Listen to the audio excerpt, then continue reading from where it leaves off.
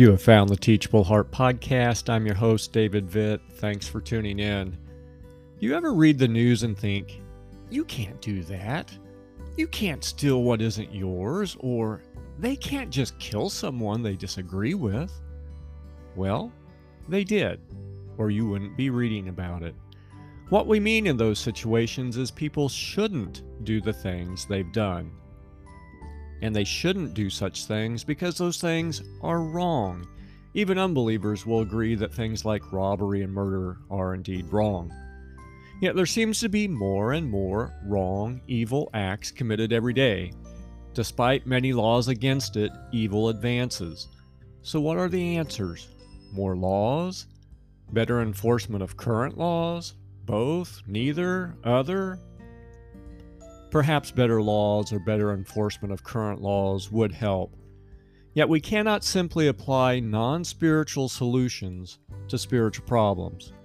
As Proverbs 16:6 says, it is by the fear of the Lord one departs from evil. Why does a person continue on a path of evil? They don't fear God, Scripture tells us. It is the healthy fear, respect, and reverence for God which turns one away from evil. How?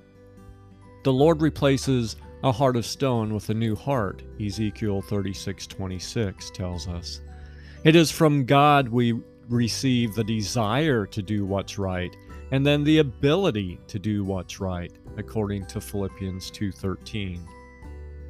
So if you ever wonder why I continuously return to the gospel as the answer to society's woes, it's for these reasons. We all want to live in a safe, secure, and peaceful world.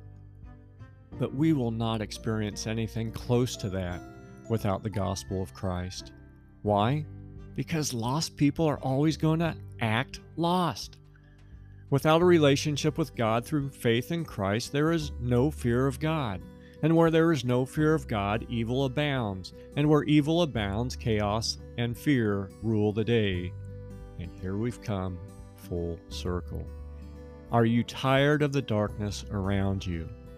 If so, may I suggest that instead of simply screaming against that darkness, might we shine the light of the hope of Christ into it?